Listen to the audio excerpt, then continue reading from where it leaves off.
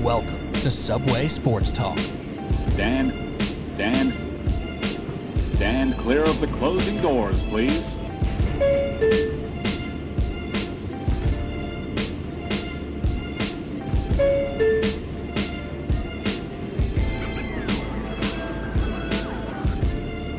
All right, here we go. Subway Sports Talk. My name is Peter Kennedy, and I am your host. Thank you so much, as always, for tuning in to SST on Apple Podcast app, Spotify, wherever you listen to podcasts. We appreciate you all the same.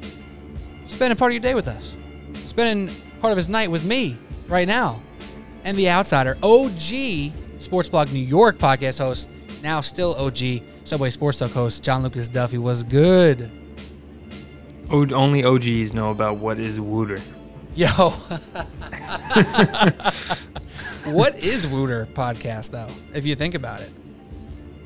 I have no idea still. Nobody knows, and that's hilarious. That's a real throwback. I always feel a certain, I don't know, gut feeling that I have to bring up when it's just me and you, or just me and Alec, to talk about the OG hood of this podcast, where you and I were literally sitting over a bed into a Mac laptop. Sounded terrible, but we were spitting out hot fire takes no matter what. So it we feels waited longer right. for GarageBand to start up than we did to actually do the podcast. Though, if you do know our history, we also be steady out here doing like hour and a half episodes. So that's how old and crappy my old computer was. It literally, like, we would open it up and then we'd take 30 minutes to do a pre-show while my computer got going. It was so bad. But hey, look where we are now. We're here to talk basketball. Obviously, that's what we do best. And we've made it pretty far, man. We've done some good stuff. So shout out to you, shout out to me, shout out to us, shout out to all the listeners. Thank you again for listening. Hit up that subscribe, rate, review stuff on Apple iTunes.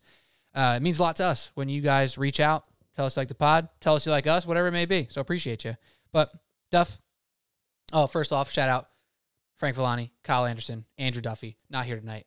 But Duff, we just watched a very interesting game. It wasn't very interesting the whole time, but as a whole, it was very interesting, where the Sixers and the Lakers, who I'm deeming the leaders in the clubhouse of their respective conferences, faced off. We also have MVP candidates in LeBron James and Joel Embiid facing off.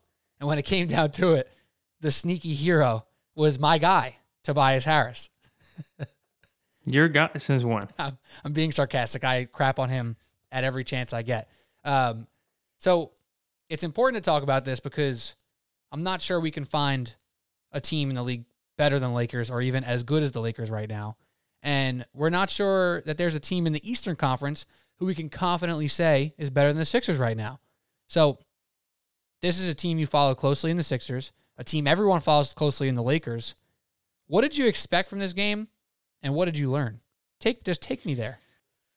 Yeah, okay. So this is basically what I expected, because you know coming into this, James had his statement game against the Cavs. You know, he's going to put up big numbers. And I think he scored 21 in the fourth quarter of that game. And I think he went for 46 overall against the Cavs. So coming into tonight, he's hot. He's feeling himself. Lakers undefeated on the road this season, 10-0. So they pretty much showed up as expected. And the Sixers, actually from top to bottom, played really well tonight. Even Ben Simmons decided to show up tonight because they happen to be playing against the Lakers. But still, the number one thing I see with the Sixers is when Embiid is not on the court, this team just lacks identity. So, for example, him and Simmons were very staggered tonight in their minutes. Embiid was a +8. Simmons was a -11. Not great. So, you know, do you want to do a more direct comparison? Dwight Howard, who was Embiid's replacement, -6. So, you know, you hope in Howard's defense, when your backups come in, especially for your best player, if you go even, that's a positive, right? Well, he only played 7 minutes, by the way.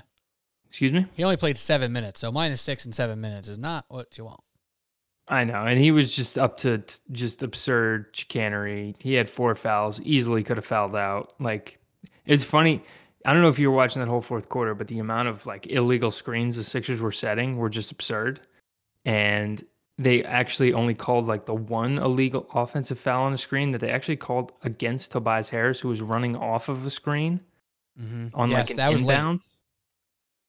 That made no sense. That was like a double makeup call in my mind. And that's also why LeBron James is the best, is that the refs were just doing the dumbest shit for the Sixers tonight, and he still was like just trying his ass off on the offensive end. Like, oh, it's gonna be one of those. Okay, so I know you have to call this if you're gonna call that. Like that's Right. kind of how it felt like he was playing. He was like playing. He was playing the game. He wasn't playing basketball. It was very strange to watch. And it's not particularly manipulation. It's more understanding what's being called and just taking advantage of it, right? It's not. He's understanding how others are trying to manipulate them. So he's Right. like, oh, I'm going to manipulate the manipulators. Which you can say LeBron James, for his career, it's really what he can do. The way he controls the game, the way he can control the ball and entire offense. Basically, we've always said with LeBron James, that's your offensive scheme. Like, what's your scheme? Is it pick and roll? Is it, get shooters open? Nah, it's whatever LeBron James feels like in the moment, in that game. So he's doing his thing. His numbers were stupid tonight, 12 of 22. It's just normal night for him, 34 points, 6 rebounds, 6 assists. It's literally a normal night. So yeah, and I didn't catch most of the first half.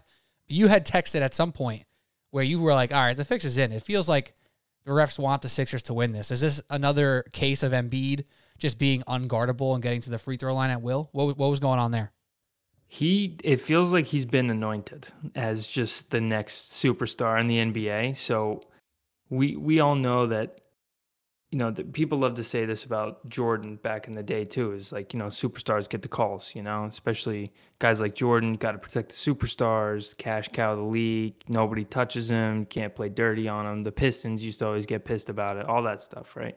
Even though the Pistons were beating the shit out of everyone. But whatever, there's some truth to it. Embiid has taken almost 70 free throws in the past 4 games.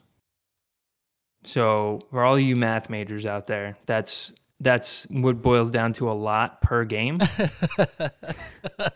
So you want me to get my calculator out?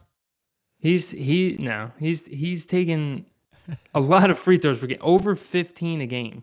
Jeez. Between 15 and 20 free throws per game. Tonight he only had 13, and the one game he had against the Celtics, I believe he had 21. So that skews it pretty high, but even you see 13 is on the quote-unquote low end for him at this point. So this is what I mean, where I feel like the Sixers and Embiid have been anointed for some reason. It feels WWE-ish, where the Bucks were just kind of naturally better than everybody, and it just kind of naturally fell that way. Now it's like, all right, people tired of the Bucks. Celtics are in trouble, injuries, COVID, Jason Tatum, Kemba's banged up. All right, Sixers, Embiid's got to become a superhero, because even Ben Simmons is just not showing up so far this season. Of course, he plays well against LeBron because that's like his idol, but I digress. That's classic. I mean, 17 points has been a big scoring night for him this year. That's what he should average, just because he's that athletic. He commands the court, especially the fast break. He commands the court to an extent, obviously, because we're going to talk about the final sequences of that game where Ben Simmons' command of the court was non-existent. He didn't even want to be out there, I don't think. We're going to get to that. But 17 points should be this guy's average, right? I don't think that's that much to ask based off of what he averaged his first couple years. You expect an uptick to 17. And if this is a guy who I love, Ben Simmons, right? I want him to be a superstar. I think he can be a superstar. It's his 3rd year. He's been, all defense. I think was he all, I don't know if he was all NBA. I don't think he was yet, right? But he's been an all-star. This guy should be. I think he was 3rd-team All NBA last season. Was he? Okay, that makes sense, because obviously the defense has been incredible for him at points of his career. But for him not to increase the points per game, I know it's kind of weirdly nitpicking with a guy like him, but his floor should be 15 to 17 points, and he's been averaging 12 this year. Granted, he had 11 rebounds, 10 assists. That's normal for him. It's just disappointing. I do want to go to the Embiid free throw thing, though, because I don't know, you're not on Twitter very much here, Duff, right? No, not at all, really. So I went on a little, a little thread, if you will, as they call it in the Twitter.com world, and I was talking about free throws in the NBA currently right now. And listen to this. Since you don't know, let me ask you as a question. What was the last year that somebody not named James Harden led the league in free throws? The last How many seasons ago, if you will? So I'd have to say it's the 2011-2012 season. Okay, not that far back, but close. 2014-15. So he's led the league in free throws for 6 straight seasons. I was just trying to think the last season he was in Oklahoma. That's right. Where I pulled that number from. So his first year in Houston, he was behind Kevin Durant by like 0.4 free throw attempts per game, but it was very, very close. He was at 10. So since 2014-15, no one in the league not named James Harden has led the league in free throws. This year, there's a new leader in town. It's Joel Embiid. He's at 10.7 right now, and it's going up. That was actually a number from a day or two ago, so it's probably a little bit higher. And this matters because literally nobody can guard Embiid right now. And we were talking about the Nets and the Sixers and how they match up, and your first reaction was the Sixers are a great matchup the Sixers match up great with the Nets because nobody can guard Embiid. DeAndre Jordan would foul out in 5 seconds, right? So just for more context here, James Harden in those 6 years, there was 1 year where Boogie Cousins tied for the same amount. I think it was 10.2 free throws per game in 2015-16, but he played 20 less games and shot 15% below James Harden. James Harden's like an 80-something, 86 career free throw shooter. Joel Embiid. Boogie Cousins had stupid usage rate in Sacramento back in the day. It really was. People do, honestly. Yeah. But that was Boogie Cousins. Stupid usage rate, not super efficient at the line.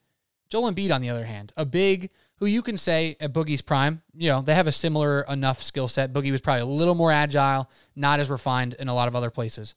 So he's up from a career 79% to 83% for Joel Embiid, which is freaking awesome for a center. And just to top it off, he's shooting 40% from 3 this year. So the Embiid talk is no joke, Duff. And I don't know if it's a narrative thing that you're saying where the league is really pushing this. Maybe it's Embiid getting more serious and understanding what he can do to opposing defenses. But this season he's putting together is absolutely no joke. And if he stays healthy, why the hell not MVP Joel Embiid? Why not, man? Like you said, he's delivering. Like he's not the one blowing the whistle. Like no shade to Embiid at all. I mean, obviously this is great for the team I root for. I'm just trying to keep it real, And I just see he's always tried to do this. Like I don't really see how he's playing differently in terms of trying to draw contact. Now the difference I see, particularly in his post game, is how much more diverse he is now. And what I mean by that is he's not always looking to just draw a foul. He's not always looking to just, cut across the lane or face up. Like he's doing all those things. He's facing up. He's looking to draw contact. He's looking to just score outright, go baseline. You saw he beat Anthony Davis baseline, had a reverse layup, got hit in the head, clearly a foul, and hit the layup. So that's and one. And then teams have been doubling him, and he hasn't been. He's been passing early out of the double team into this, making the simple pass, forcing defenses to rotate, and he's drawn. Like I would love to know the amount of hockey assists he's had this season, because I feel like it would be really sneaky high, especially to wide open 3-point shooters. So that's something that I mentioned to you guys after the Sixers were playing the Magic in like the first or second week of the season, and I was talking about Embiid and his in the post. In like a bunch of straight possessions, he had like layup, drew a foul, got free throws, drew a foul on the floor, kick out to an open 3-point shooter for a make, for a miss, hockey assist. Like he just was so much more confident and in command of the post. And that's something that he does that I don't think anyone else in the league is doing right now. Anthony Davis is just as deadly a scorer and just as versatile, but his back to the basket game is not nearly as good as Embiid's. And I don't know if that has to do with, footwork, size. Davis is a little more slender. His skill set's more about putting the ball on the deck, facing up from long range, just because he has those guard skills from when he was a smaller player in high school before he sprouted up. But, the thing I love to watch about Embiid is his game's a little bit of a throwback right now. Even Jokic loves to step away from the basket, shoot those mid-range step backs. What are those? What do they call those again, Pete? You remember? A mid-range. What do you mean? A long two? No, they had like a specific name, some Serbian thing for Jokic. Oh, I'm not aware. It's like the Sombor shuffle thing or whatever. Oh, what when he does the spinneroonie? Yeah, there's the one-footed fadeaway. Anyway, yeah. but I don't know. Embiid's. But what's funny about Embiid is like, what's his signature move? I have no idea. It's like the pump fake at the 3-point line. I was gonna say his signature move that works or doesn't work. Because I mean, granted that pump fake at the top of the key works more than it should for some reason. But that's so like crazy. It's still, so crazy to me to this day. It's been working for like 3 or 4 straight years. I don't know how. Wait, do you know that? Well, I just pulled up Joel Embiid's basketball reference real quick, and quick aside, like the nicknames on Basketball Reference. JoJo makes sense. The process is accurate. Yep. Troel Embiid, I can get behind that. You never heard it, but I like it. Do a 180. Is that a nickname? Troel do a 180 Embiid. I guess according to Basketball Reference. I digress. I feel like that's a reference to like some tweet he had that went viral that I don't remember now. That makes sense. But no, when I think about Joel Embiid's signature move, it's funny you bring it up because I wanted to move this to the next topic about the Sixers before we get to the Lakers here, is what happens late in games when you need a bucket, with 20 seconds left, 40 seconds left, etc. I would say his mid-range pull-up, he does like a little hezzy dribble or like a little, jab step into a mid-ranger that nobody can guard because he's so much taller and bigger. He puts a little bit of a fade on it. Now, he missed it tonight, but I feel like that's one of his go-to moves, and that keeps defenses so honest that when he starts getting into his bag with the post moves, they don't know what to do because they also have in the back of their head the entire time that he can just hit a little elbow jumper from anywhere, or from anywhere in that elbow extended range. Yeah. All right, real quick. Let's switch it up. Let's go over to, but shout out Tobias. I know we haven't even mentioned because whatever, but shout out Tobias Harris. Wait, were you going to switch to the Lakers? Winner. Yeah. Okay, can I get one more thing in on the Sixers? Because then we'll move, because it's the last thing I wanted to do. Go ahead. First of all, Ben Simmons, after it was about 30 seconds left, there was an offensive rebound. They kick it out to Ben Simmons at the top of the key, which is what you normally would do, right?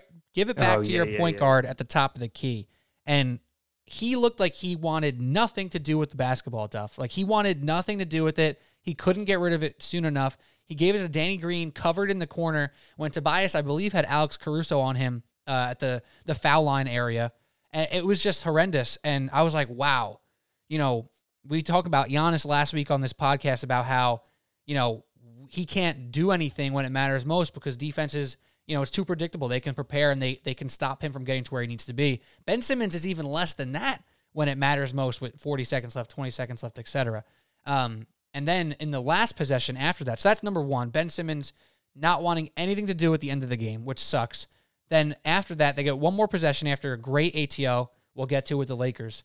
And we have a Seth Curry, Tobias Harris pick and roll to get the switch at the top of the key. Now, if I told you, Duff, after 16 games this year, that you had a Seth Curry, Tobias Harris pick and roll against the Lakers at the top of the key with 10 seconds left to win the game, do you think we're saying the Sixers are the best team in the East? What the hell is that?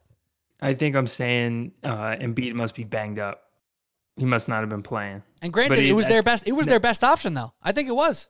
I thought it was a great shot at the end of the game. Clear, wide open, little step back, 15-footer for Harris. That was a great shot. And Embiid actually kind of was banged up at the end of that game. His back seemed to be tightening up or whatever, but that's wild. At the beginning of the game, if you're like, oh, game winner, who's getting it?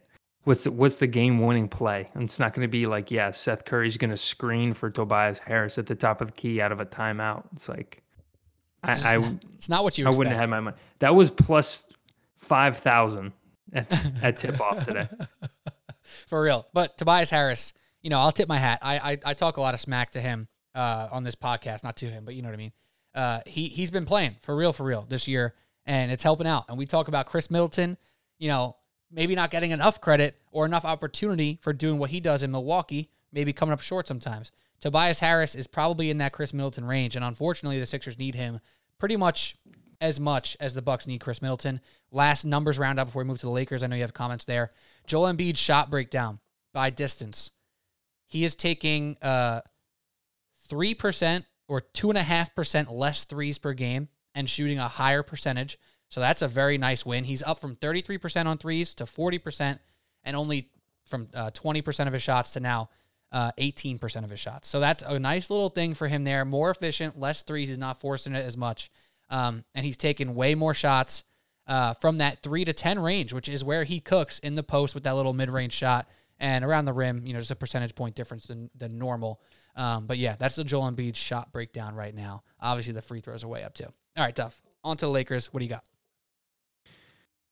All right, I said it before. I'll say it again. LeBron James, still the best player in the NBA. I hope he wins another MVP just for the sake of winning it. It'll be like a pseudo lifetime achievement award. He might not have the best statistical season, but he's still the best player, and he's like 36 years old. So he had an incredible pass today where Embiid was the primary defender after a switch. So James is dribbling left down the lane, and he just kind of sticks his head into Embiid to create space. Somehow creates that space, goes over his head with the ball, and just like kind of like whips up a bounce pass that like dances along the out of bounds line that goes past Embiid, past the weak side defender who I think was Danny Green, and out to the spot up corner shooter who I think was KCP, but I can't quite remember. I don't know. Oh, was it? Yeah, no, it was. It was KCP. He took a little side It'll step, be on hit the Sports three. Center, Yeah. so Yeah. Everyone will see that pass. It's just so fun to watch him play. And tonight, Anthony Davis, he had 23 points, 8 rebounds, 2 assists, 2 blocks, but I feel like he was really quiet tonight. He's over 3 from 3. And, Marc Gasol was one of the guys in the East who used to be able to stop Embiid. Gasol, specifically, it was specifically Marc Gasol and Al Horford. And now both those guys are kind of just aged out of that option. And no one has anything to do with Joel Embiid anymore on the block. Like, if you let him get to his spot, you can't do nothing with him. So, Yeah. The Lakers really played well down the stretch. They really executed well. That after timeout, you were dead right. That was just, I loved it so much. Even though they were going to lose, I was just like, wow, what a clean play. Like, It was you great. can't do anything, just freaking layup, of course.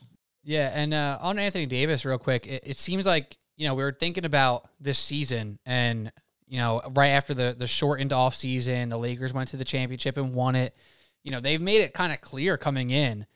They weren't, or at least LeBron made it clear, I'm not going to be going wild. I'll let AD do his. I'll let this guy do that and whatever. It's actually been the opposite. Anthony Davis has been the guy who hasn't been doing as much as LeBron James. LeBron is taking, he's playing 33 minutes a night, and Anthony Davis is 32 and they're about the same amount of minutes, really. But you would expect Anthony Davis at 27 to be carrying a little bit more of the load. His points are down 5 points per game. He's taken 2 shots less a game than last year. Meanwhile, LeBron is pretty much just doing what he does. 18, 19 shots a game, 25, 8 and 7.5, or 25, 7 and 7, whatever it is. So it's a little strange to me that AD seems to be the one taking a little longer to get the juices flowing, and it showed again tonight. I just still can't believe the Lakers came back and won that game. It's kind of wild. So let's talk about the Lakers' depth. Almost won that game. Sorry, that's what I meant. Got back into the game because they were down like 14 in the fourth quarter and came back. I'm telling you, Embiid's back was tightening up, and he just kind of came out of the offense, except for like those mid-range leaners you're talking about. Right. That to me was like the difference in the fourth quarter, is he just wasn't moving the same way. Like, once Embiid comes off the Sixers, totally different team. But continue your point, Lakers. Yeah, so right. I forgot that they didn't actually win the game, but just to talk about them, that was their first road loss of the season, and it goes against one of the best home teams. Obviously, this year with COVID is different for home crowds and whatnot, but still, Sixers are one of the best home teams there is. Lakers were 10-0 on the road. Somehow they made it close. Now, when you think about this team as a whole, outside of LeBron and Anthony Davis, to me, the Dennis Schroeder pickup is absolutely outrageous. You have a guy in Schroeder who's not always the most efficient. He's not like the best defender, but he's pretty damn solid. But you have a guy in him who now can like seriously be like, all right, AD, Bron, like stand in the corner. I can truly make shit happen out here. Have you been impressed with Schroeder, or at least were you impressed with him tonight? I don't know his numbers. I've definitely been impressed with him, and like you said, he's not always the most efficient offensively, defensively, not always the most tenacious.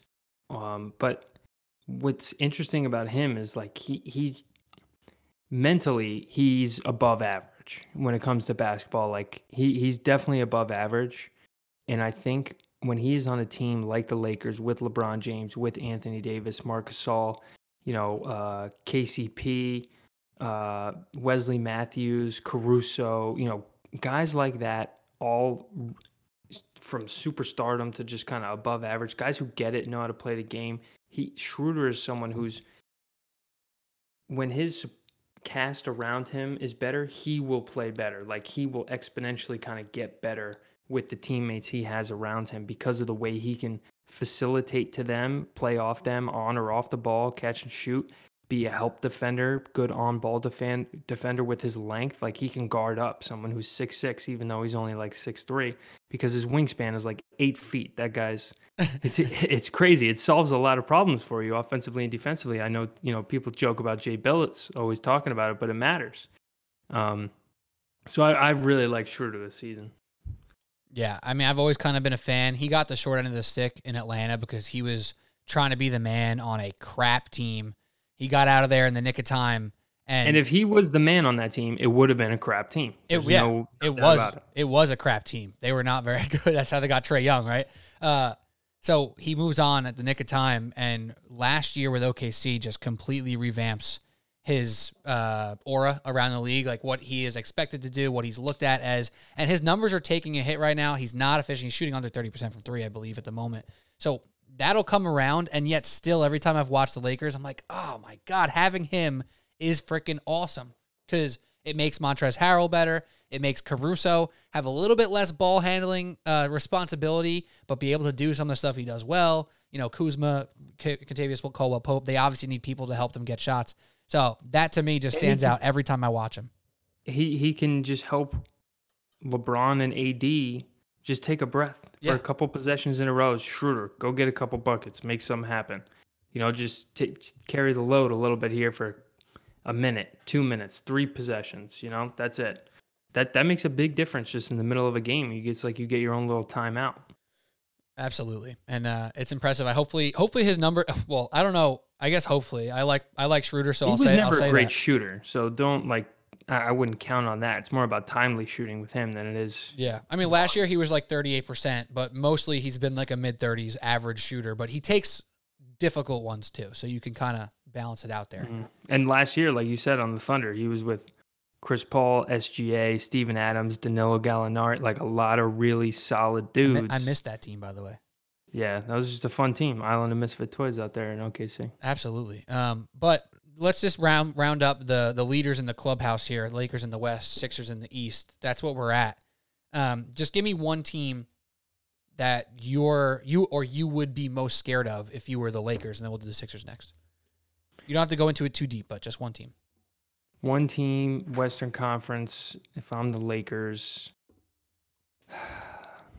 the answer could be nobody. What? The answer could be nobody. No, it's not. It's not nobody. Not especially not in a weird season like this. I mean, I still think it's the Clippers. Just quietly, the Clippers are chugging along with the best offense in the NBA. Their defense has been really not great, but their offense has been clicking, and I think the thing about the Clippers defensively is they might not be elite over the course of the entire game, but they can get stops in certain situations, especially at the end, late in games. You got Kawhi, Paul George, Serge Ibaka. Those three guys, Pat Beverly, four, Serge, maybe not as much anymore, but 3.5 elite defenders who on any given possession can get you a stop. So that's to me why they're so dangerous. They can keep up offensively, and then in crunch time, they have the bodies to match up defensively. Absolutely. And the one thing for the Clippers that sticks out when I've watched them is Serge Ibaka. I've loved what he's brought to that team. Right, just being able to do more than Montrezl Harrell from a defensive standpoint and from an offensive standpoint. For all the energy that Harrell brought, he wasn't, a truly skilled player, and he definitely didn't space the floor. He was more of like an energy guy. He had some great finishing moves. That was his skill, but that was really where it ended. Serge Ibaka is spreading the floor. He's doing more in the post. He's shooting 37% from three right now. So I'm loving what I'm seeing from Serge Ibaka. But Duff, let me read this to you real quick because the Clippers' number one offense is for a good reason. All right, here we go. Paul George, 8 3-point attempts a game, 48%. Kawhi, 5 attempts, 42%. Nick Batum, 4.5 attempts, 44%. Patrick Beverley, 4.5 attempts, 41%. Marcus Morris, 4 attempts, 47%. Luke Kennard, just under 4 attempts, 44%. And last but not least, Reggie Jackson, 3 attempts, 38% from 3. They're getting good looks. What do you want me to say, man? That's damn crazy. So, yes, even if that balances out a bit, they're that awesome. Was just a couple of them. Wow, that's weird. There's a couple of them like, oh, man, maybe that's just hot. They're just hot. You just rattled off like 6 guys. The entire rotation, basically. If all those guys are shooting 40% from 3, that tells me this is like a systemic success rate. You see what I'm saying here? Yeah, like absolutely. That's something like it's to me that tells me it's not a mirage. And and if you think about it, the ones who you would say are a mirage, you'd be like, all right, Patrick Beverley, we've seen him take 4 threes a game. He's probably not 40%. Maybe he'll be 37%. That's still really good. We saw, what's his name? Draymond Green get hot for like 36, 37% that one year, Like P-Bev is a way better shooter than Draymond is. Right. And then I love the Luke Kennard addition here. From an offensive standpoint, a guy who knows what to do with the basketball, has enough in between game with some floaters and whatnot, and a damn smooth stroke. So you look at some of the additions, and Nick Batum, we'll see if he can keep it up. But yeah, honestly, the most unreal percentage in that is Kawhi's. 42% on 5 attempts. Yeah. Paul George is 48%. But he's a great shooter. Yes, that's true. He really is. That's true. And Nick Batum, we all thought he was absolutely fried in the first week of the season. He was a great shooter 7 years ago. Apparently, he's kept up on it. I wouldn't know personally because I haven't seen him play NBA basketball because he hasn't been. But apparently, in the driveway at home, he has been getting shots up. Yeah, for real. From that one corner, bro. If you're watching a game on TV, the near side corner of the left side of the court and the far side corner of the right side of the court is where Batum lives. He makes a living there. It's insane. But yeah, I'm with you, man. The Jazz have been awesome this year. The Clippers are still the biggest threat. All right, who's the biggest threat for the Sixers real quick before we do last words? Nets. That simple. I still believe in the Nets. They're scoring like 1 million points per 100 possessions. I'm sorry. Since James Harden got there, they've actually been scoring like 130 points per possession. Now they've been giving up like 129 points per possession, per 100 possessions, but it's stupid. So put it to you this way: when Kevin Durant, Steph Curry, Klay Thompson, Draymond, all the Warriors, the death lineup, Hamptons 5, whatever you want to call them, Warriors, right? They were like historic at like 117, 118 points per 100 possessions. Now you're telling me someone's like 13 points better than that? 13 to 15 points better than that on the night in basis because they have James Harden on the team. Like, this team cannot play defense. There's no doubt in my mind. But no one can stop them. Like, I don't understand how you're going to outscore Kevin Durant, James Harden, and Kyrie Irving. I still haven't figured that part out yet. And we'll see. I mean, like I said before, Sixers, terrible matchup for the Nets. Like DeAndre Jordan would foul out in warmups, but still, Nets just way too talented. That's the thing, though, because DeAndre Jordan will foul out in the first quarter, but that might be good for them. Yeah, exactly. That might be good for them. And then if the Nets can just space him out for, bursts of time for like 4-minute stretches of time and just go on 8-0 runs in 2 or 3 minutes. You know what I mean? Like, if they can use like the death lineup in Golden State, that lineup didn't play that much. That was the misconception about that lineup with like Iguodala and Draymond being the bigs in the lineup, right? What was it, Livingston? No, it was no. Oh, that's what the Durant lineup. So I was right. Steph, Clay, Draymond, Durant, and Iguodala. That lineup didn't play that much. It played at the end of fourth quarters, closed sometimes, but it came in and absolutely punched you in the mouth. So that can happen here with these 3 dudes, Joe Harris and maybe Jeff Green. That seems like that would be their best iteration of the lineup. Bruce Brown, maybe. True, Bruce Brown. I don't love Jeff Green, but he's been decent, right? So Bruce Brown's been hot. I like Bruce Brown. He's a nice Nice player, physical, could shoot a little bit. But it's crazy. And James Harden right here for me, he's kind of the guy who can unlock it, if you ask me, because Kevin Durant, 30 points, 7 rebounds, 6 assists. Sleep. Like he's just cruising to 37 and 6. It's insane. Every time he plays, just tip your cap and be like, I'm watching a legend. He's like the only thing in the league in the LeBron James realm is Kevin Durant, and I'm honored to watch him play basketball. James Harden's averaging 11 assists since entering in Brooklyn. 11 assists. He might be on track to become the lead leaguer in assists again, and that could be the key right there. And if that small lineup with Joe Harris and Jeff Green can come in and go on a 10-0 run, I'm nervous as hell. But you got to mention the Celtics because Tatum and Brown are just entering the new level of dynamic duos right now. So those are the two. They're back together hopefully now. Like Tatum was out for so long. Yeah, he's that back team now. hasn't been healthy altogether once this season.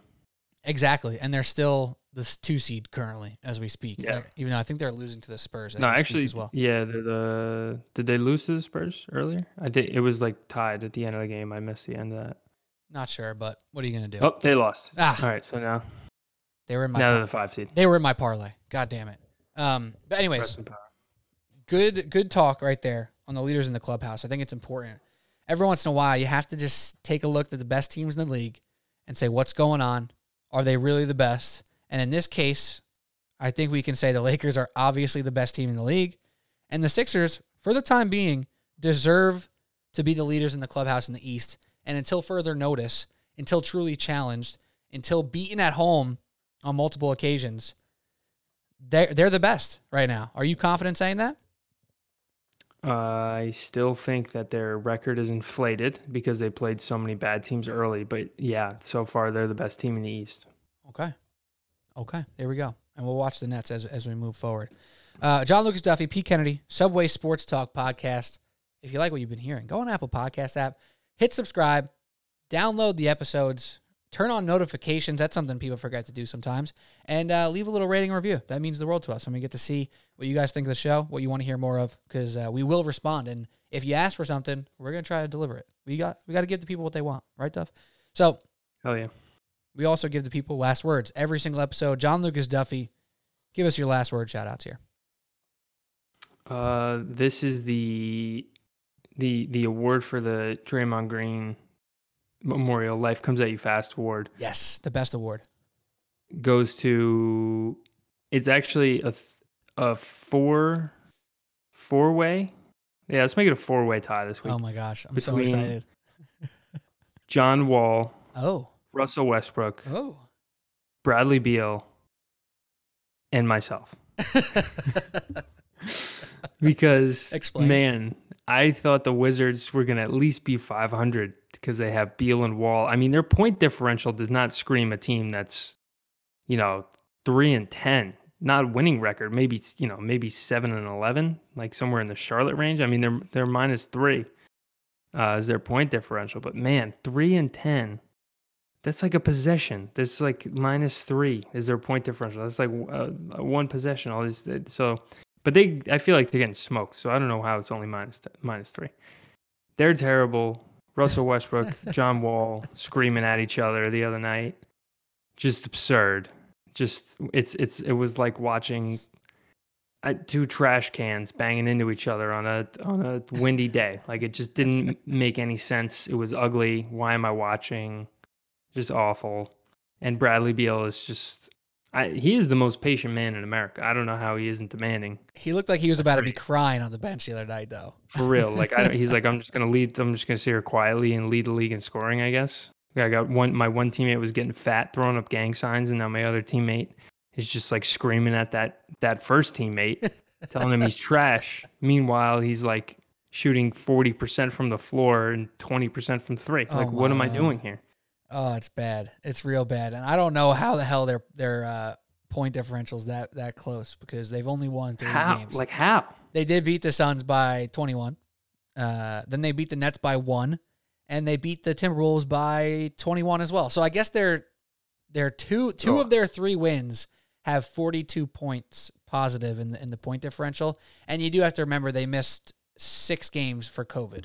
So take it for what you want. But their points differential shows they should be better than they are right now.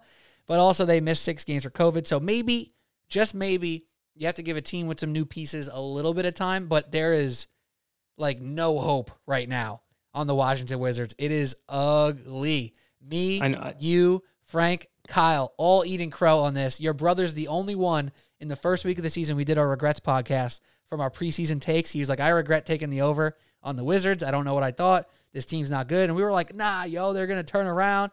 And no turnarounds other than Bradley Beal's jumpers worth nothing. No one, I don't think anyone in the world talks more shit about Russell Westbrook and then still overrates him, other than me. Like, I don't know who does that better than me. I think we all did it. He's right now, by the way, Russell Westbrook. But I was the OG. I was talking about this like 5 years. I mean, me and you both, but yes. Going at Frank specifically about it. And that was like the original Duff versus Frank battles was about Russell Westbrook and how he was trash. And man, it even if you love the guy, it is getting harder and harder and harder to defend him. I haven't defended him much recently until, there was a point of last year where he stopped shooting threes and he was attacking like a crazy MFer and he was making a lot of impact on basketball games. We were hoping for that in Washington, but guess what, Duff? Almost 5 threes a game for him. Just got to 30%. Literally 30% on the dot at the moment. He's taking 5 free throws. He still made an All-NBA team last season. Like, who did that? Who the fuck did that and had the vote? It's like because he had a good month. He had a good month. Oh my God, we got to keep this guy relevant. And he's currently only taking 0.8 more free throw attempts than 3-point attempts, and that just shouldn't be the case. But also, he's only 61% from free throw. So, what really is better?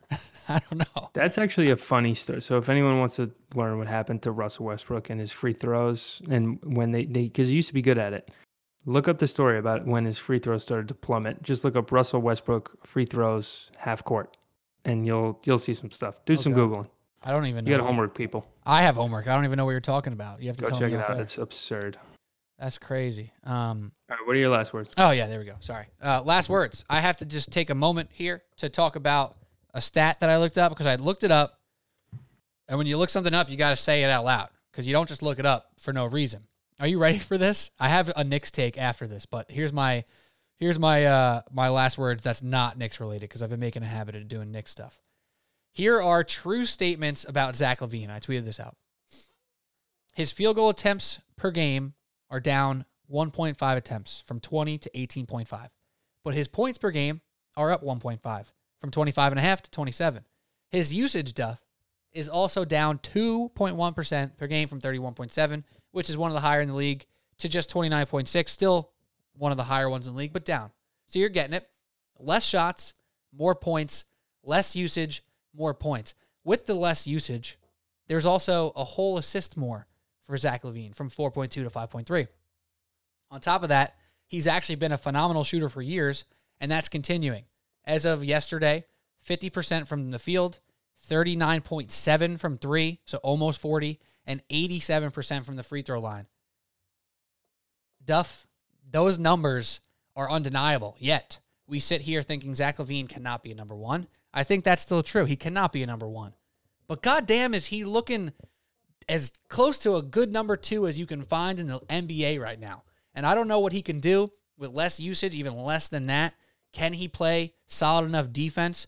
But we all, as a basketball community, especially like the nerd community of basketball, just swept Zach LaVine under the rug and said, he's done. He's inefficient. He doesn't win. He's not a winning player. Doesn't play defense. He doesn't pass, blah, blah, blah. Assist up, usage down, points up, shots down. Everything we've kind of asked from him, he's starting to put together a little bit, but this Bulls team is still trash. I kind of want to see Zach LaVine on a good team. I'm not ready to say he's going to be awesome or he is awesome, but he's looking awesome at points right now. And I kind of want to see what he could do on a good team. He's only like 25 years old. And that's kind of crazy. Those efficiency numbers from the shooting perspective and some of the other stuff he's doing on offense. So it feels like he's a couple of years older than that. Yeah, I've watched some Bulls games this year. He's definitely balling. Kobe White's definitely balling. Otto Porter looks really good in first halves and then disappears. Garrett Temple looks pretty good. The bigs seem like they're just out there to rebound and not to actually shoot at any point in time. And Carter's out for like 4 weeks, I think, too. Yeah. But I'm just saying, all of them are out there to rebound. Yeah, and if you it's like Oakley and Rodman. It's like Cartwright and Longley. It's crazy. It's not what you want with Lauri Markkanen, a guy who we probably haven't thought of since his rookie year, unfortunately, and Wendell Carter, a guy I know we all liked. But if you catch a Bulls game in the future and it's close, I'm telling you, you're going to be scared if you're rooting against the Bulls when Zach LaVine has the ball. He's a scary guy if you're rooting against him. And that's always Bill Simmons' thing. He's like, how scared are you of somebody when you're rooting against them? That's how you really know what you think of them. And if I watch Zach LaVine, like say versus the Knicks or say against a team that I bet on, I don't want him with the ball in his hands because he can do a lot on offense. So I digress. Lastly, on the Knicks, Duff, we haven't spoken Knicks, you and I specifically, but I have a take that I think's been pretty spot on so far. The Knicks are not as good as some people want them to be. That's very okay. They just got, brutalized by the Jazz, and I forget who they lost to the night before that, but they're still 8-8. Is that right? That can't be right. They're 8-8. No, they're 8-10 at least. They're 8-11. I'm sorry, I had unrefreshed standings on my screen there. They're 8-11. They've lost 3 in a row, and that's all okay. But this is what's not okay to me, Duff, and this has been the one thing I was worried about the entire time, is the minutes and the way they've been given out to players this year. Austin Rivers was 10 for 10 with 25 points at halftime the other night versus the Jazz. Do you know when he entered the game, J-Lo, in the third quarter? Trick question, he didn't. That's a good answer, but no, he entered with 4 minutes left. So a guy who literally did not miss. That's in the normal first half. Rotation. It is, but if you were watching the rest of the third quarter, where the offense was fumbling, nobody was getting good shots, it was just frustrating when I'm sitting there at 8 minutes. I'm like, all right, if you put Rivers in right now, I'd be pretty happy about it, but, it's still early. 6 minutes, all right, we really could use Rivers back in this game right now. 5 minutes, all right, is Rivers and Quickley not back in yet? And Quickley actually played like crap, but the unit just moves the ball better and spaces the floor better. And it was just frustrating. And that was a microcosm of Tibbs. He sticks to his rotation. He sticks to his guys. And to a point with like RJ Barrett, I want to see RJ Barrett play 30 a night. I don't care. I want to see Julius Randle and Mitchell Robinson play 30 a night. I don't care. But when it comes to Elfrid Payton, Alec Burks, Austin Rivers, Emmanuel Quickley, Frank Ntilikina, who hasn't played a lick since coming back from his injury, it seems like he's afraid to mix it up. He's afraid to try out new stuff. And I get it's early, but I'm worried that part of Tibbs' structure as a coach is not going to change. So that's my one gripe right now. And also, I just want to keep reminding Knicks fans, this is not a great team. They are just playing very solid basketball right now. They're playing very hard basketball right now, but the offense is really bad. They muck it up. They slow it down. So they're in games, and when you're in games, it's kind of all I'm asking for right now. I want competitive basketball, but the offense is really bad. And if there's not some more mix-ups in the guard position, it's going to start becoming very frustrating, not just for me, because I'm already frustrated, but for, I think, all Knicks fans. I love everything you said right there about this is a competitive team. It's not a great team, and that's what you want. Mixing up the minutes, I mean, maybe he's just trying to establish roles. A lot of times, especially with a coach like Tibbs, those minutes will come from practice performance. Right. And he'll be strict about that. What I see him, come to play every day, it's a consistency thing and reward that consistency. So I don't know. Yeah, I wasn't watching that game, so it felt like the game was slipping out of hand in the third quarter and you needed to just get some scoring. Yeah, break your rotation, but yeah, it just, normal rotation. He has this super, not to shoot you down there, but no, of course. I and Wally Szczerbiak, I was basically Alan Hahn and you were Wally Szczerbiak, because Hahn said exactly what I said. And Wally was like, listen, as a bench player, you get in a routine, you know when you're going in, you know who you're mostly going to be going up against. And a lot of players and coaches don't like to mess that up. So, I may not be perfectly right on that situation, but it was just a frustrating thing to watch. And I was going to say one more thing that I just forgot. Probably not that important. But you're Wally Szczerbiak. Colin Sexton, most improved player. Yeah. I just gave you a Wally Szczerbiak shout out. Do you accept as a analysis and basketball player? I actually don't remember him much as a basketball player, but I like him Just know that he on MSG. he- I was more of a Darko Milicic guy. yeah, what the heck? Don't that's No, I'm just just rude. playing, I'm Okay, good. While he was raining threes back in the day, just that's all you need to know. The fresh Zerbiak Timberwolves jersey. You know? Yeah, Timberwolves. I remember that. All right. Anyways, John Lucas Duffy. I'm Pete Kennedy. This has been Subway Sports Talk, and we'll be back for more. It's a Super Bowl next week. God damn. I forgot about that. We went this whole episode. I didn't even mention football because the week between now and Super Bowl, I just believe football doesn't exist until like Wednesday next week. Anyways, that's it. That's all we got to say. Jay Lou, Pete Kennedy, NBA Outsiders, Subway Sports Talk. Have a great day, everybody.